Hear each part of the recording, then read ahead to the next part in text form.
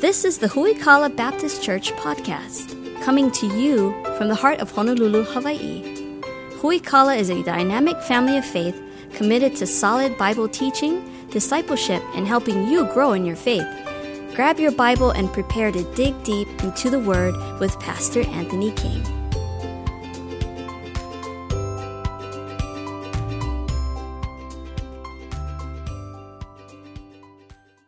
We find ourselves in the midst of a no man's land here, and the fact that we have finished up our Practical Christianity series, yet not quite ready to start a new series. And so next week is our Be the Church night. And so I didn't want to start a series tonight because I don't want to start a series on one night and then take a break the next Sunday night. And so we'll start a brand new series on November 6th on fasting.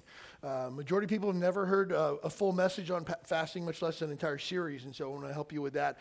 It's a great truth from the Bible, a great spiritual discipline that the majority of Christians don't know anything about. And so we'll be taking a look at that. On Sunday nights until the first of the year, on Sunday nights, we're going to go through a brand new book of the Bible. And we're not going to tell you what it is yet. And so just let the suspense build. And so turn to the book of Ephesians chapter 4 here tonight. Entitled tonight's message is The Devastation of Anger, Bitterness, and Unforgiveness. I put together this message several weeks ago because as I talk with Christians so often in marriages, so often in families, so often in work situations, somebody's gotten offended, they've gotten their feelings hurt, they hold anger, bitterness towards other people, and then it begins to destroy everything around them. And so I just want to give you some practical help from the book of Ephesians tonight on how to help you with the devastation of anger, bitterness, and unforgiveness. Ephesians chapter 4, we're going to start in verse number 20.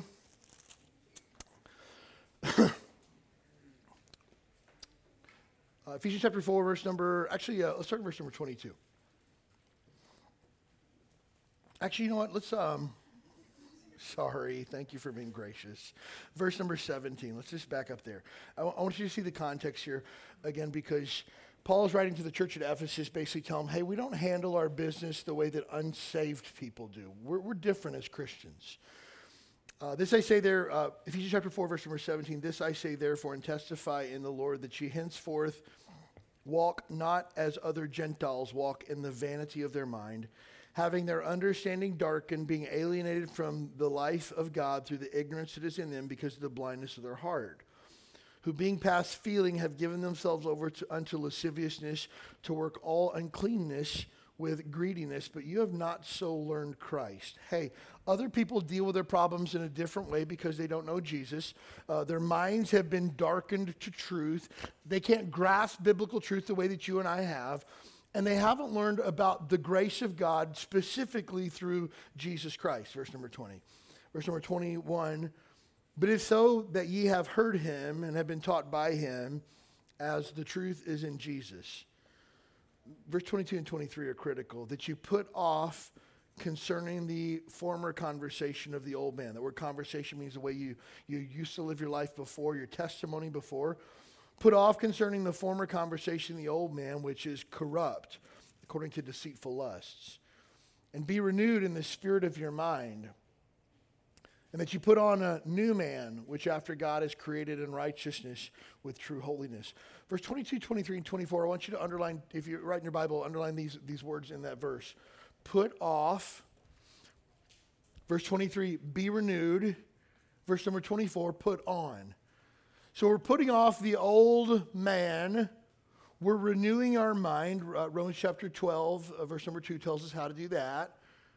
And now we're putting on the new man, which is what? Which is after God is created in righteousness and true holiness. Verse 25. Wherefore put away lying. Speak every man truth with his neighbor, for we are members one of another. Be ye angry and sin not. Let not the sun go down upon your wrath. Neither give place to the devil. Let him that stole steal no more, but rather let him labor, working with his hands that thing which is good, that he may give to him that needeth. Let no corrupt communication proceed out of your mouth, but that which is to the good, to the use of edifying, that it may minister grace unto the hearers. Grieve not the Holy Spirit of God, whereby ye are sealed until the day of redemption.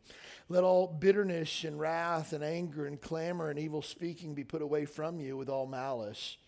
Be kind one to another, tender-hearted, forgiving one another as God for Christ's sake hath forgiven you. Verse 32 is a critical verse. I want you to circle that in your Bible as well. You're going to need that at some point in the future. As we talk about things like anger, all of us have a different, things that set us off, things that cause us to be angry.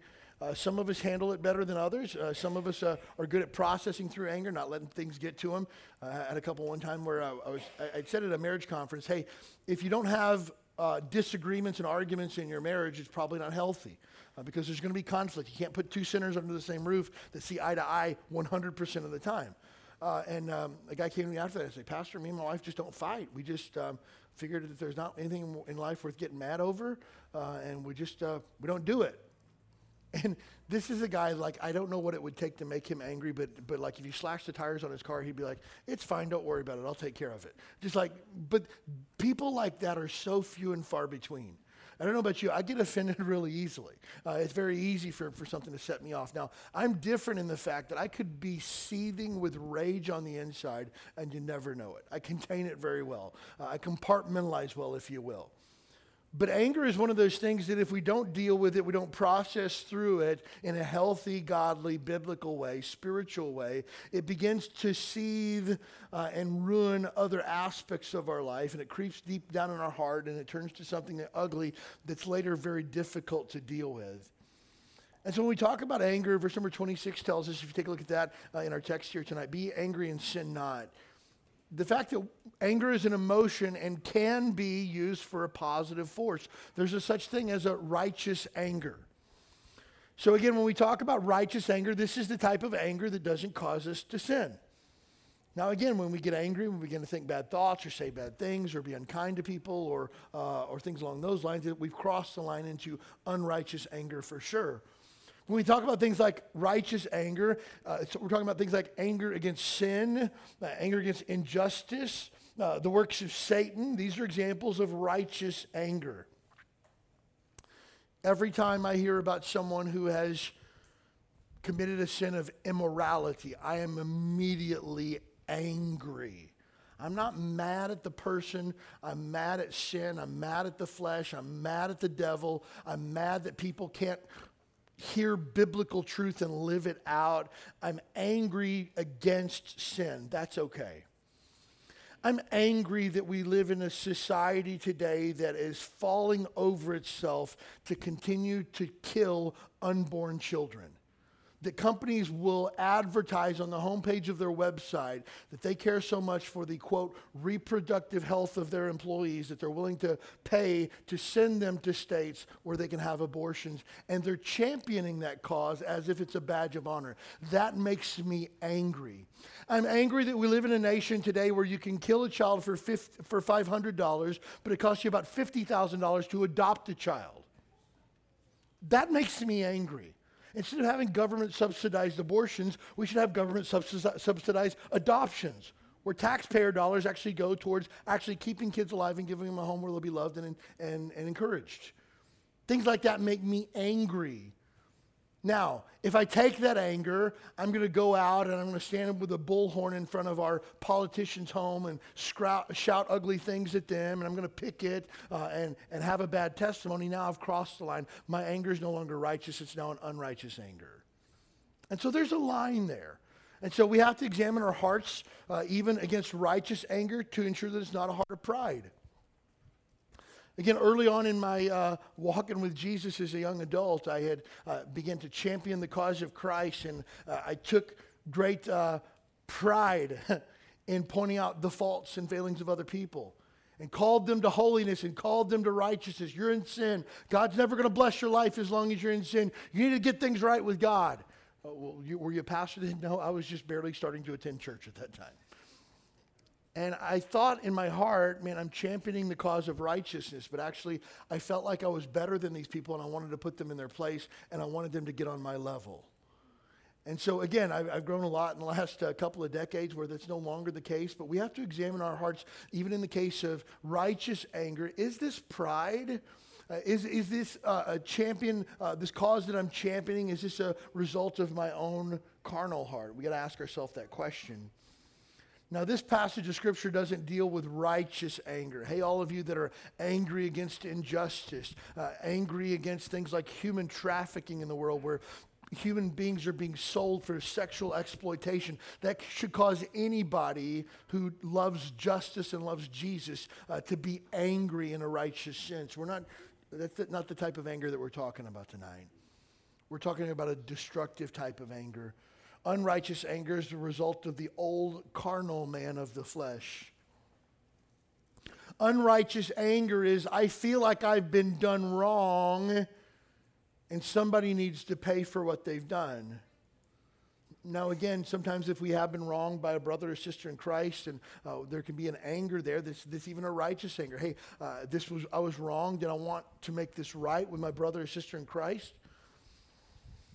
But unrighteous anger flares up when it's not something that should hit the level of anger. It's a result of our own old carnal flesh that refuses to die. Again, verse number 22 in our passage here, that you put off concerning the former conversation of the old man, which is what? Corrupt. It's corrupt with what? Deceitful lusts. And so again, when somebody says, oh, I struggle with anger, or I'm angry all the time, or something like that, it's an indication of carnality. And so again, we have to examine our hearts against that type of anger. Again, when I feel myself getting angry sitting in the car with people who do not know how to drive, I have to stop myself and say, is this worth being angry over? I used to, when I would take my daughter to school in the morning, I would put on the Waze app on my phone, and I would constantly try to find ways to cut 2 and 3 minutes off of my drive. And I'm going down these side streets where people are parking on both sides of the road, and I can barely fit my car down the middle of it to try and save 2 minutes. And I'm angry because these people are parking their cars on the side of the road, and somebody opened up their door and almost took their door off. And you just took my 2 minutes that I had saved, and I'm angry about it. That's a result of carnality. That's not righteous anger. And you know what I did? I know how to get home. I'm not going to put it in my GPS. I don't care if there's construction. I'm going to put on worship music, and I'm just going to walk with Jesus on the way home. And I tell you what, all that anger subsided. I don't care that somebody pulled out in front of me. Hey, I'll let you go. It's no problem at all. I don't care that somebody's blocking an intersection. I got my music on. I'm just, however long it takes me to get home, is however long it takes me to get home. But it took a shift in my heart where I recognized my anger was not serving me well. Contention is a result of pride. The Bible says only by pride cometh contention. If there's drama in your marriage, it's a result of pride. If there's drama in your workplace, it's a result of pride. If there's drama with your kids, it's a result of pride. Problems with your neighbor, result of pride. Drama in the church, result of pride. Pride destroys everything it touches. But the Bible tells us only by pride comes contention. And so, again, when there's anger, we must immediately stop and ask ourselves the question, is this pride on my part? Whenever there's drama in the workplace, I got to stop and ask the question, is this pride on my part? There's a little bit of tension in my marriage. I got to stop and ask, is this pride on my part? Because the Bible says only by pride comes contention. Unrighteous anger gives place to the devil and causes us to believe lies. Verse number 27, if you take a look at that in our text. Verse 26 says, be ye angry and sin not, let not the sun go down upon your wrath. Neither give place to the devil. Isn't it interesting that kind of gets thrown in there in the middle of that? The number one weapon that the devil uses against Christians and against the world is lies. The devil hates the truth. The Bible says that the devil is the father of all lies. Every single false religion in the world was built by Satan himself because at the root of it is a lie, that there's something greater than our God. The system of this world is built upon a lie that was crafted by Satan himself. What the world has to offer you is greater than what God has to offer you. That was a lie crafted by Satan himself. You say, well, I don't really know if I believe that. Read the book of Genesis. What did Satan say to Eve? What God is offering you is not as great as what you want for yourself. Just go ahead and take it. And what did she do? She took it. And so when it says neither give place to the devil in correlation with anger, we need to make sure that we're not believing the lies of the devil. Oftentimes in conflict, it's easy to draw lines that aren't actually there. Oh, this person hates my guts. This person's against me. The whole world's against me. My spouse doesn't love me anymore. All because of what? Oftentimes because we believed a lie. We've allowed ourselves to hear something that isn't true. We've allowed ourselves to believe something in our heart that isn't true. And then we begin to believe a lie. When unrighteous anger goes unchecked, unforgiveness comes when we're offended and feel as if we are owed something. And this is the major issue with forgiveness. And again, there's been tons of books written from a secular and Christian perspective on forgiveness, but it's really, really basic on the most basic level. Let me say this while we're on the topic of forgiveness, that again, many times pop psychology and wannabe Christian literature will begin to talk about things like forgiving yourself. You can read the Bible from Genesis to Revelation, you'll never find a single verse about forgiving yourself. Just not there. You'll find verses on leaning on the grace of God, trusting in the grace of God, but self-forgiveness isn't a thing. Being willing to accept and receive the grace of God, that's a thing. Being willing to repent of your own pride and seek the forgiveness of God, that's a thing. But self-forgiveness isn't really a thing. But unforgiveness takes place when I have been offended and now someone owes me something.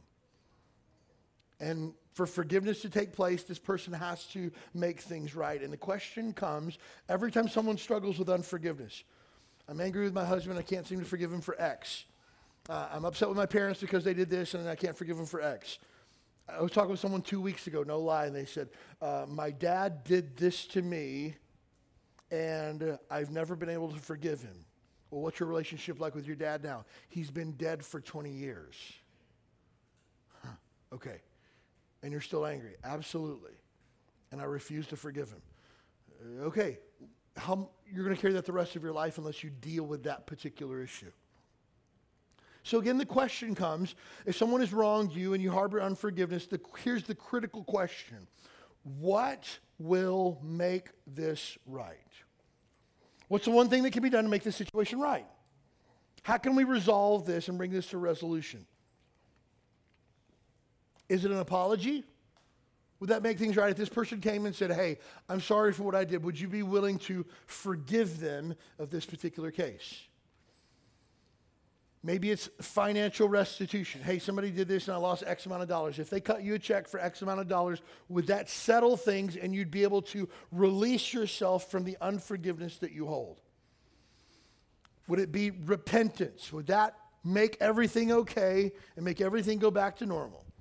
Hey, maybe a confession of wrongdoing. Somebody just says, hey, I was 100% wrong in this situation. Would that cause you to release that unforgiveness?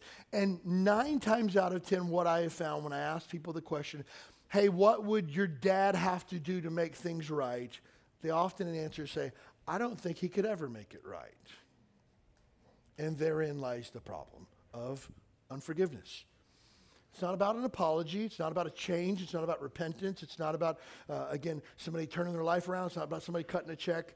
There's a deeper rooted issue somewhere in that unforgiveness that this person who has been the offender, because you harbor such anger and unforgiveness against them, they could never possibly do anything to make it right. There's no way to resolve this situation. And so again, for the person who has a father who has been dead for 20 years.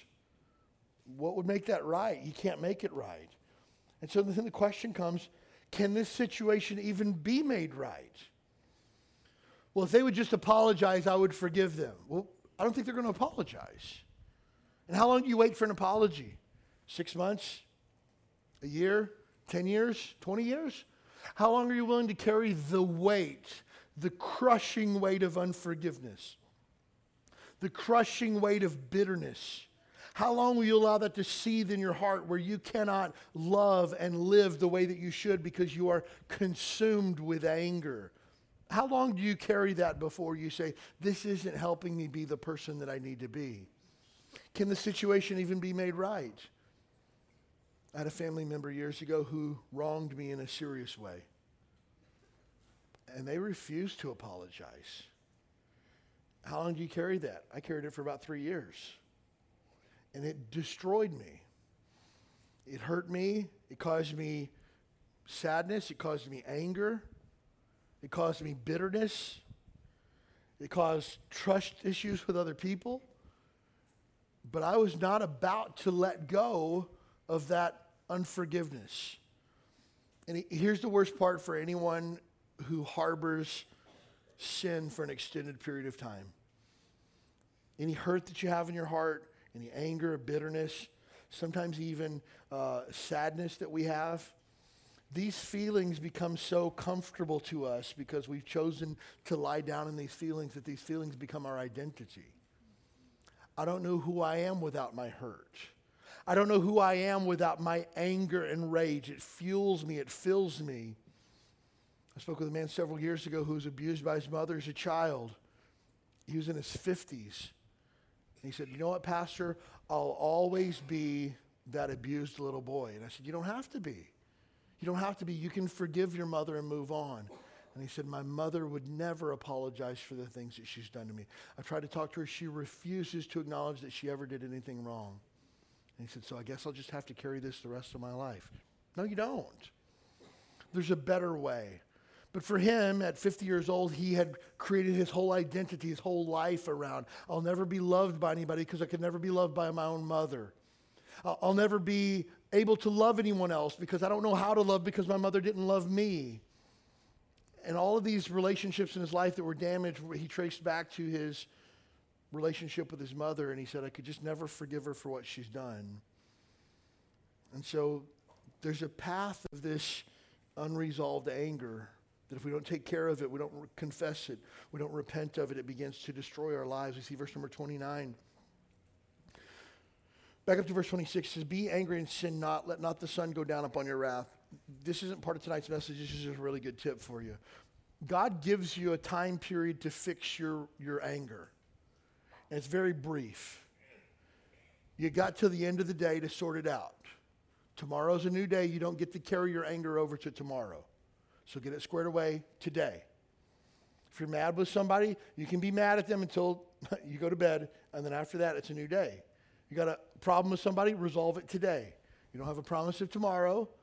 You can be angry if you want to, but you don't get to be angry for a couple of days, couple of weeks, couple of months, couple of years. You have to deal with it as on the day that it happens, according to the Bible. And this path of unresolved anger, verse number 29, let no corrupt communication proceed out of your mouth, but that which is the good to the use of edifying, that may minister grace unto the hearers. And grieve not the Holy Spirit. Verse 31, let all bitterness, wrath, anger, clamor, evil speaking be put away with you with all malice. Here's what happens is anger turns to bitterness.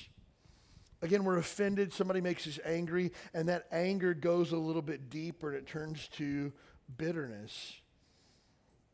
Now, this anger that I had over maybe a particular situation begins to cloud my judgment over this person as a whole. Or maybe this bitterness begins to consume my perspective of life as a whole. Now I don't think that this person is a bad person. I think that all people are bad people. I remember one woman who had been betrayed by her husband through immorality, and his husband had left her for another woman, said, all men are pigs. No men can be trusted. All men are unfaithful. And just began to have this perspective of life that just wasn't reality. And it traced back to a root of bitterness. Anger turns to bitterness, and bitterness turns to resentment. Resentment is dangerous because you don't even want to be around that person any longer. You don't want to hear their name mentioned any longer. I've heard spouses say before, I can't even eat in the same room as him. The sound of him chewing his food makes me angry. That's just like, wow. I think you're harboring a little bitterness. I'm not bitter. Okay. But again, that's resentment. Like, I don't even want to be in the same room with you. I don't want to look at you. I can't even be around you. And then resentment turns then to hatred. I don't like you, and I don't like anything about you. I have deep-seated, passionate hatred towards you. And let me just tell you, as a Christian, this is a dangerous, dangerous place to be. To get to bitterness is really, really bad. But when we get to bitterness, to resentment, to hatred, you're not walking with Jesus. Your relationship with God is massively, massively impacted if you even have a relationship left with God at this point. In marriages, when we get to this stage here, I tell people this is kind of your last opportunity to patch things up before things go over the edge, possibly to a point of no return. Because hatred I can still work with in counseling couples with, because hatred is a passionate emotion.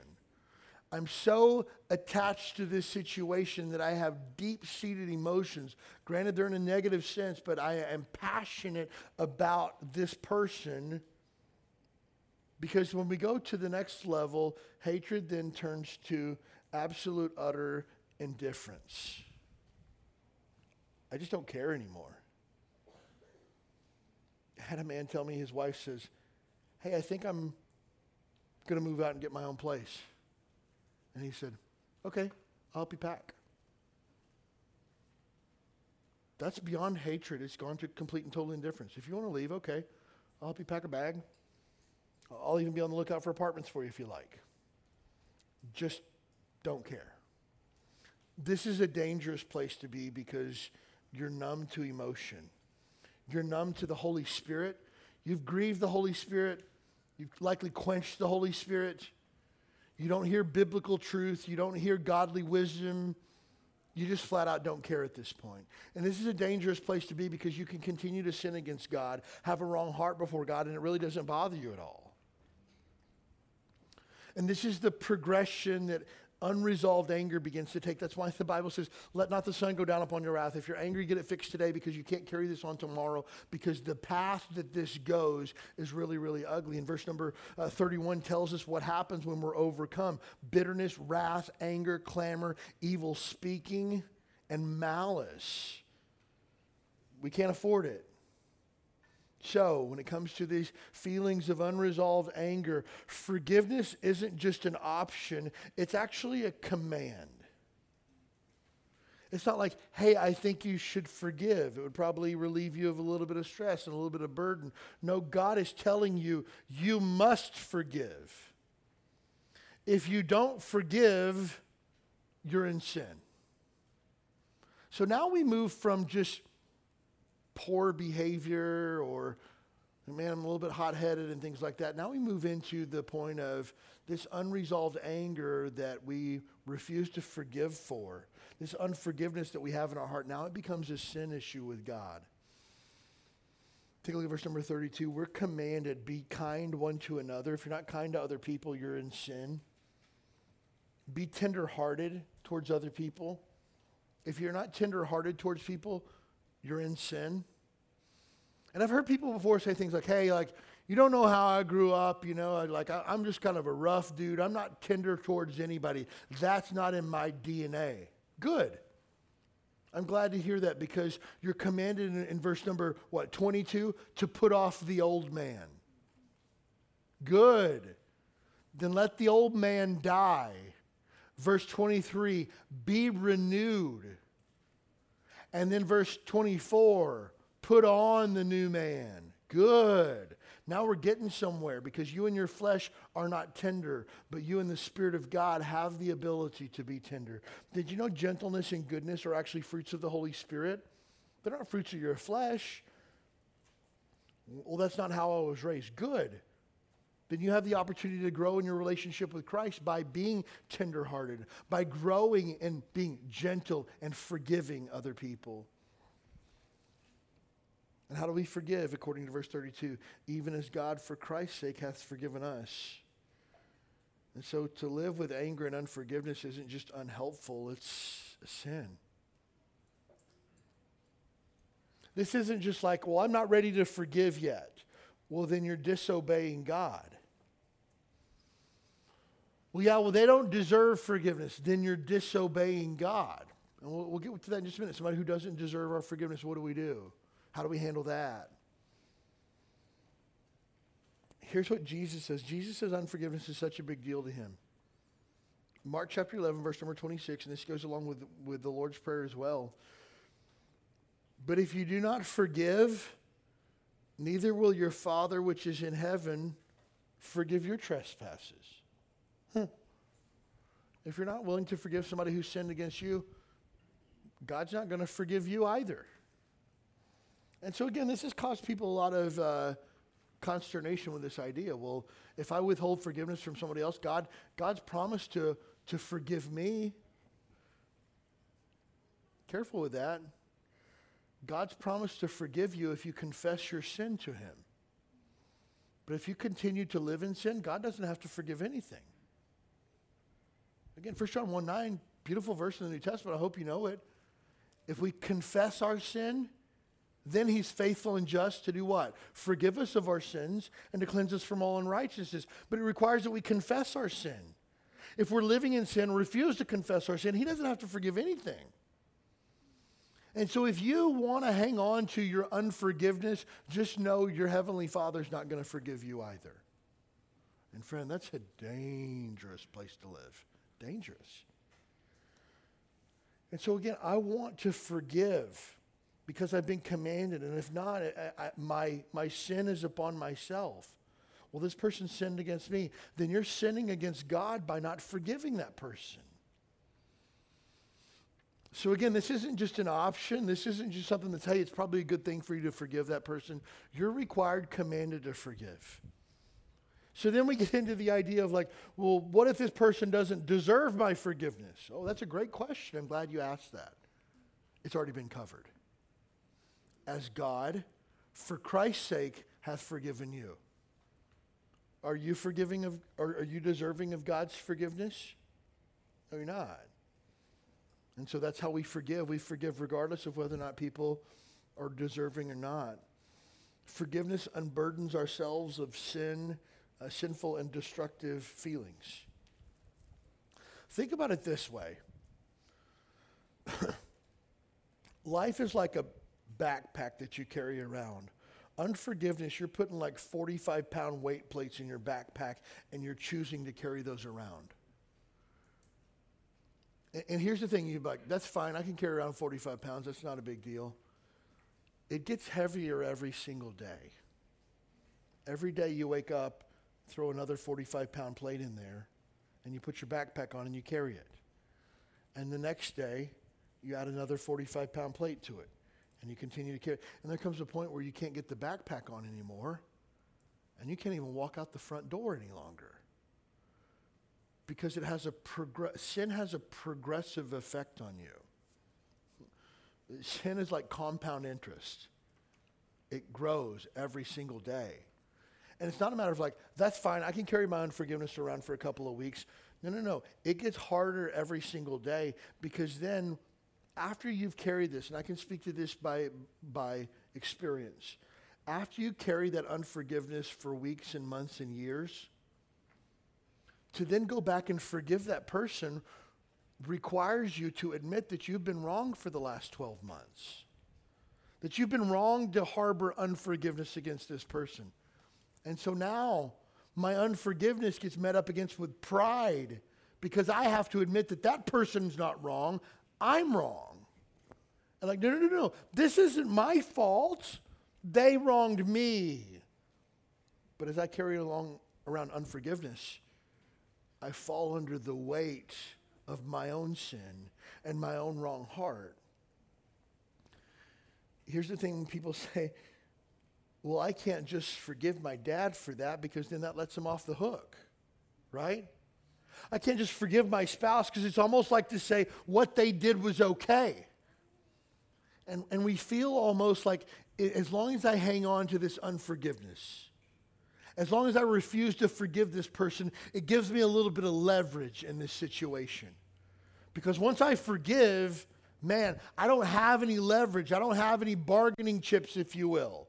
I got nothing to hold over their head because I forgive. It's like almost to say like, what you've done is okay to me and it's not okay. Like if I forgive you, like you're never going to apologize then. If I forgive you, you're never going to make things right with me. To say that I forgive you is to give up any power that I have, but It's a wrong view of unforgiveness because unforgiveness and anger don't give you leverage, they destroy you. You don't have any power. You don't have any leverage.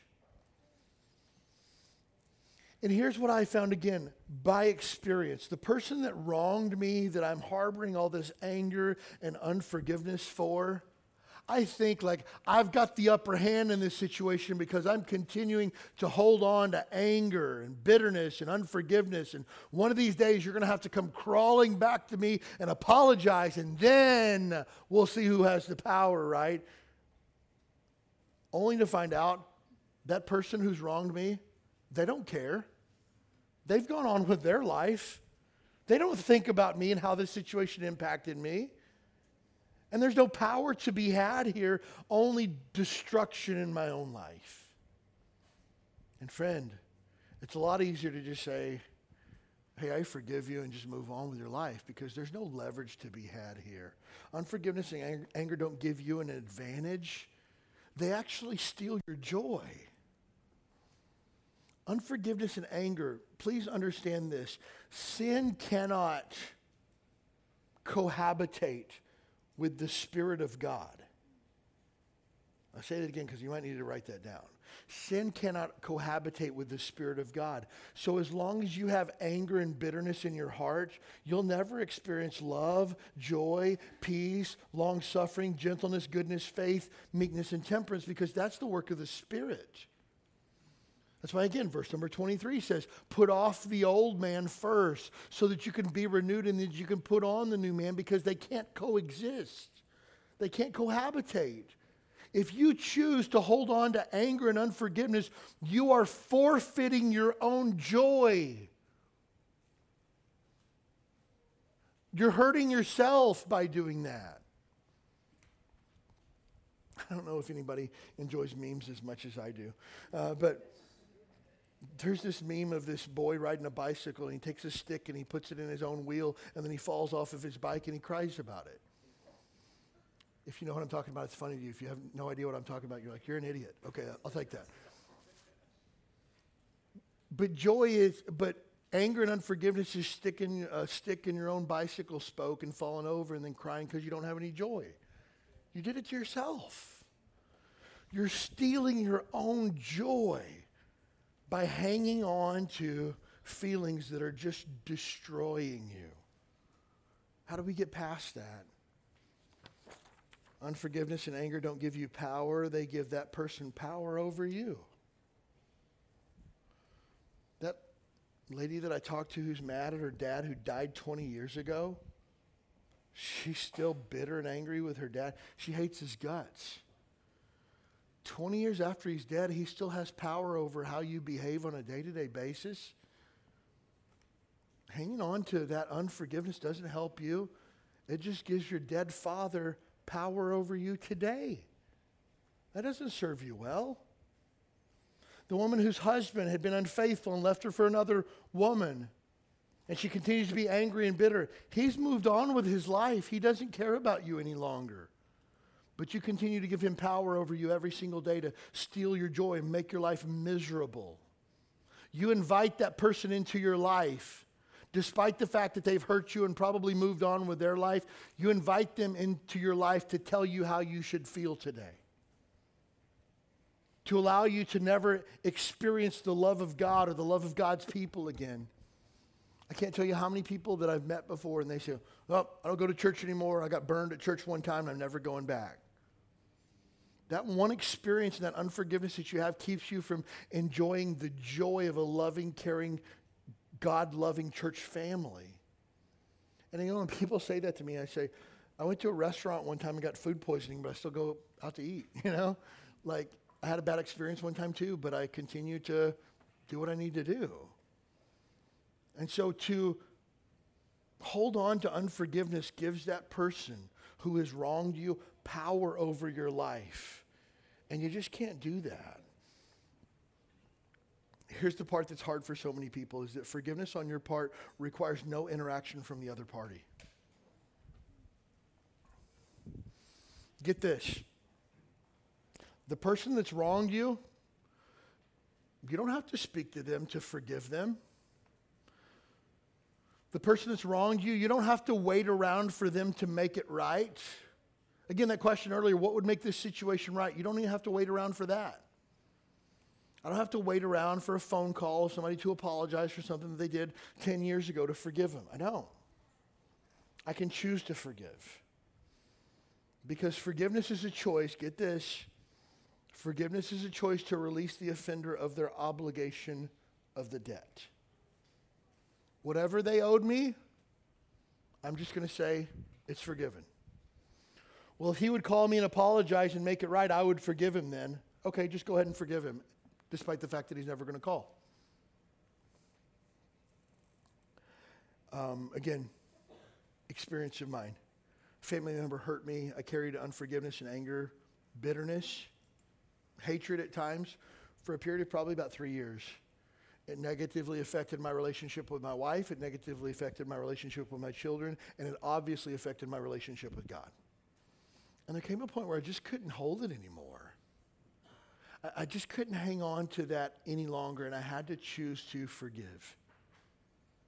And it came down to just telling God, I forgive this person for what they did to me, and I just want to move forward from here. And so I did what I thought was the mature Christian thing to do, and I called the person who had offended me. And I'd already made things right in my heart before God. I held no anger and bitterness towards this person anymore, and it felt good to be free from that for a minute. Just like, it's like a release. Just like, man, I've been carrying this heavy backpack that I just can't carry another 5 feet. And I finally got to put it off and just sit down for a minute and rest. And it's just like, this feels so good. I want to call this person and tell them that I forgive them. And so I called. I said, hey, for the longest time, I've been really angry with you. I've carried around a lot of bitterness towards you. And I just can't do that anymore. And I want you to know that through everything that happened, I want you to know that I forgive you. There's silence on the other end of the phone. Well, Anthony, I appreciate that, I guess. I'm not really sure what I did to begin with to offend you, but so I'm not sure what to say other than like thanks, I guess. And at that moment, rage filled my body.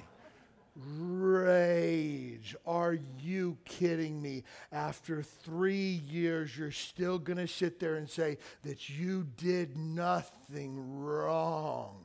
And like my hands started shaking, like I went like ice cold and began to sweat.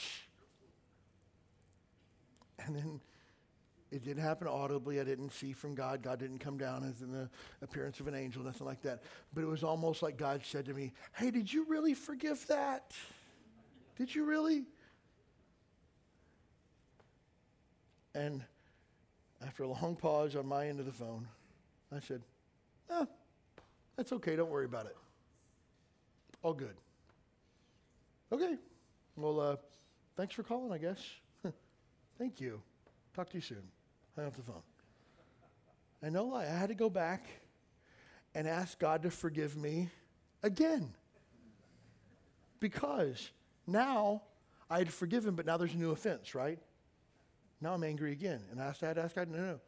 I really, really, really, really forgive. And so let me just tell you this. If you choose to forgive someone, I don't know that I would always encourage you to call that person and tell them that. It might not be the hallmark moment that you're waiting for. You know, you might not get that Christmas card in the mail this year that you were hoping, like, hey, thanks for calling. That meant a lot to me. So forgiveness is a choice to just say, hey, I let that person go. They don't owe me anything. I'm not angry anymore. And look, if I saw that person at Target, I'd go up to them, I'd give them a hug and tell them that I love them. Hey, if they ask me to come over for Thanksgiving meal, I might go over and have Thanksgiving with them. I don't hold any hard feelings towards anybody at all. I'm able to forgive and cancel that person. Whatever I think they owe me, I'm going to cancel that debt. Whatever you feel like you're owed, just mark that debt as forgiven. You know, it's interesting how the leeches that our credit card companies actually work, you know. if you have a debt with a credit card agency and you don't pay your debt for long enough, they'll actually write your debt off the books. They actually have built into their balance sheets and budgets on a yearly basis bad debt that they're never actually going to be able to collect anyways. And they mark it as forgiven. And then they sell it off for pennies on the dollars to a collection agency who calls your phone incessantly for the next 7 years and makes threats that they're going to arrest you and throw you into debtor's prison and all this other awful stuff that should probably be illegal, right? But here's the thing. Once that debt's been written off and it's marked as forgiven by the credit card company or the debtor, and they write it off and send it to the collections agency, if you tried to call them back to pay that debt, they don't have a record of it. Like if Chase writes your credit card off and sells it to, discount, credit brokers or whatever, and you call back to Chase to make a payment, they don't have a record of your account at all. You don't owe them a dime as far as Chase is concerned. Why? Because your debt has been forgiven. If you're able to forgive, then nobody owes you anything anymore. We're good. We're even Steven. Well, I feel really bad about what happened. You shouldn't feel bad. Like we're good. That's what forgiveness looks like. And it doesn't require that person to apologize, because let me just tell you, if I was waiting on the phone call from that family member, it never would have come. No lie. I would be standing here today, no lie, 25 years later, filled with anger and rage, because that phone call of apology was never going to come. Ever. So at some point we have to choose to forgive as God for Christ's sake hath forgiven us. Our example is God's forgiveness towards us. Again, we forgive as God for Christ's sake hath forgiven us. How does God forgive? God forgives immediately. It's interesting even in marriages when people say, I'm willing to forgive as long as he shows that he's really sorry. I'm going to give him a couple weeks, and then if he's really changed his ways, I'm willing to forgive then. That's not how God forgives.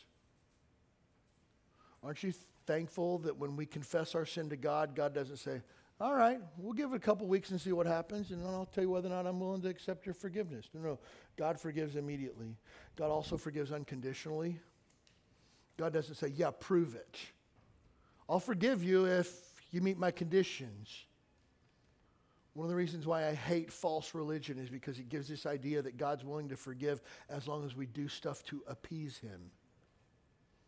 Catholicism and the false doctrine of penance gives the idea that if you're willing to really prove to God that you're sorry, then he's willing to maybe possibly forgive. Walk into a box and tell some guy what you've done wrong, and he'll tell you, go pray these 5 prayers 10 times and then do an act of kindness to someone, and then God will forgive you. That's not how God forgives. Again, 1 John 1:9. If we confess our sin, he's faithful and just to forgive us of our sins and cleanse us from all unrighteousness immediately. No terms, no conditions, no proving anything. How does God forgive? God forgives again and again. Well, what if this person does this again? They probably will. And you know what you should do then? You should probably forgive him. Well, my husband keeps doing the same stupid thing again and again and again. How many times should I forgive him? When people ask that question, it's like, is there a camera somewhere? This is a setup. Is this a joke? How many times should I forgive my husband? My answer is always the same. I don't know, like 7? Would that be a lot? 7's a lot, right? What did Jesus say? Yeah, 7 times 70. That was funny, wasn't it? I don't think they were laughing at my joke. But Jesus said, 7? Are you kidding me? That's a great place to start, terrible place to stop. 7 times 70, how about that? God continues to forgive again and again and again. And let me just tell you this. If you're keeping score of how many times you've been offended or how many times you've been done wrong, you're going to run out of room to write on your score sheet. You can't, and again, remember this, carrying unforgiveness doesn't make you the powerful one. I'm holding all these cards of all these debts of people who have done me wrong. I've got all the power now. No, you don't. You've got a heart full of anger and bitterness that has stolen your joy. Man, here's the thing. I have no hard feelings towards anybody on this planet because I can't afford it. I have nobody that I have ill will towards. When people say things like, well, I wouldn't wish that on my worst enemy. I don't even have an enemy. Like, I don't even know what that means. Now, there's not a single person on the planet that I have any ill will towards. I know of several people who hate my guts, but I don't have a long list of people who have wronged me who need to make things right. I have no enemies. I have no one who I hold ill will towards because I've had to obey the Bible when it says, forgive as God for Christ's sake has forgiven you. God forgives, and he also gives grace. This is how God forgives. And you might look and you say, well, I don't think I can forgive like that. Good. Then you need to put off the old man, be renewed, and put on the new man that follows after God. So, when it comes to forgiveness, it's us choosing to let go of the burden. Hey, it's not serving you. It's not helping you be the person that you want to be. It's not enhancing your life by holding on to that old debt that's probably never going to be resolved anyways. Just let it go. I choose to forgive. And so then the question comes, well, are we just supposed to forgive and forget? The answer to that is sometimes yes, sometimes no. Believe it or not. Here's the thing. Forgiveness heals matters in our heart, but it doesn't always heal dealings with other people. The Bible commands us, as much as lies in you, live peaceably with all men, for the best that you can do on your part. Some people don't want peace. Some people don't want a peaceful relationship. And you just got to say, hey, I did my best. Let me just say this too. And again, I want to help anybody who has kids here tonight. If you have a family member who has been involved in any type of abuse of any type, you don't forgive and forget. You forgive and protect is what you do.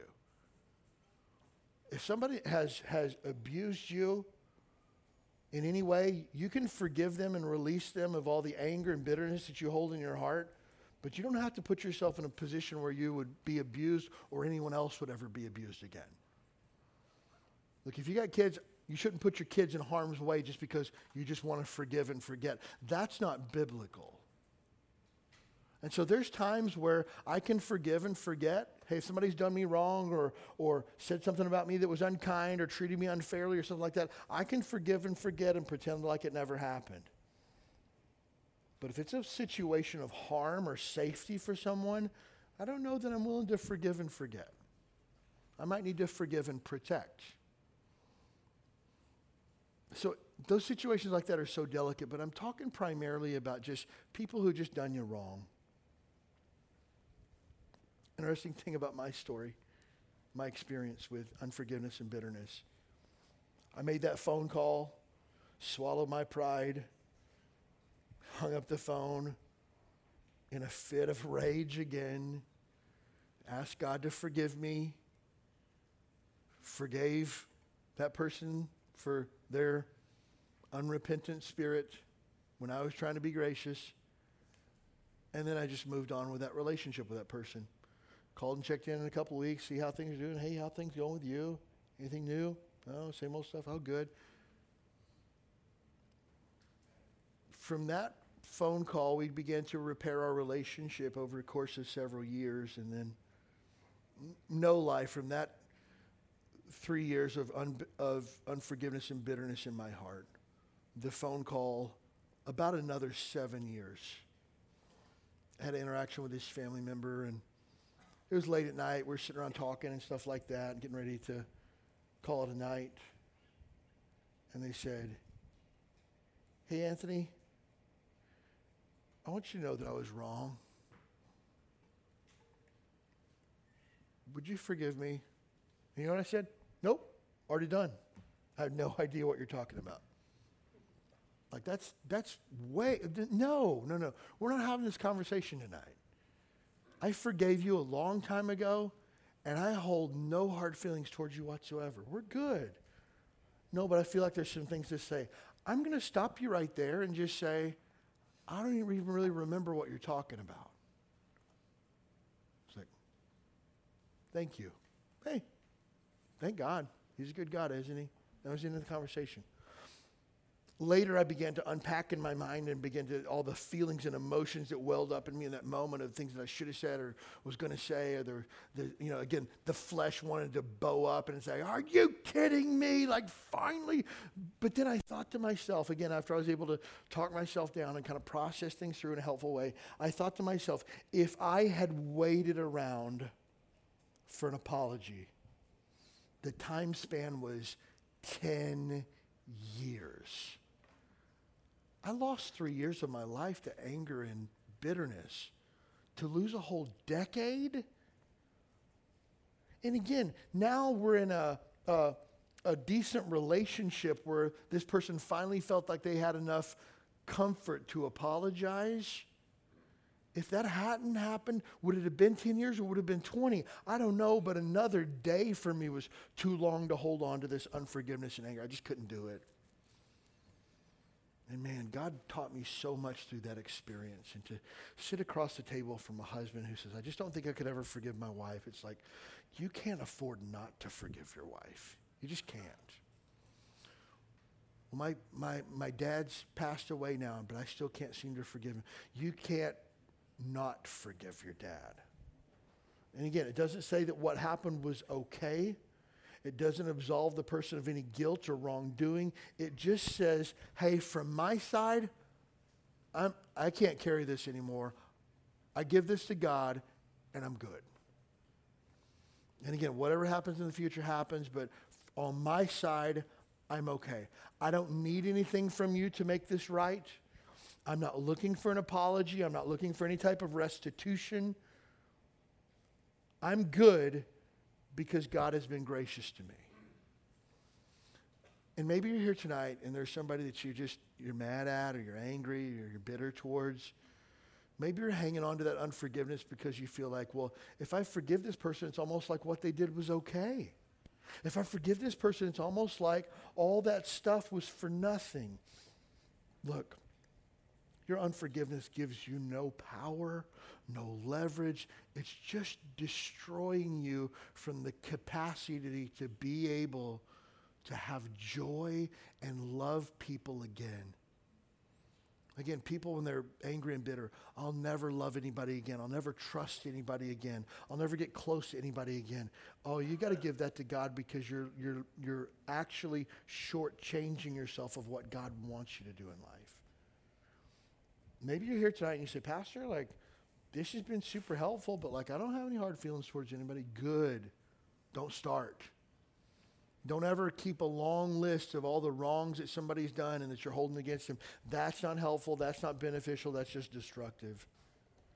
So maybe you need to forgive. And again, self-forgiveness is not a biblical thing, but maybe you need to lean on the grace of God and ask God to forgive you for your inability to be willing to lean on him and receive his grace.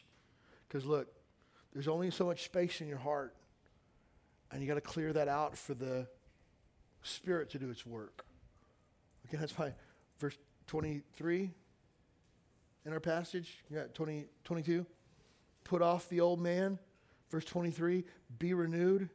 Verse 24, put on the new man. Don't let the old man hold you back. No. I got to move forward. I got to push forward because God wants to do good things in my life, but I can't be a victim of my past. And most of us, the majority of us, need to spend less time looking in the rearview mirror at everything that's behind us. I need to start looking out the front windshield like, hey, whatever happened. It may be the person I am today. I'm just pushing forward from here. Pastor, I don't know if I can do that. Good. The grace of God can do that for you.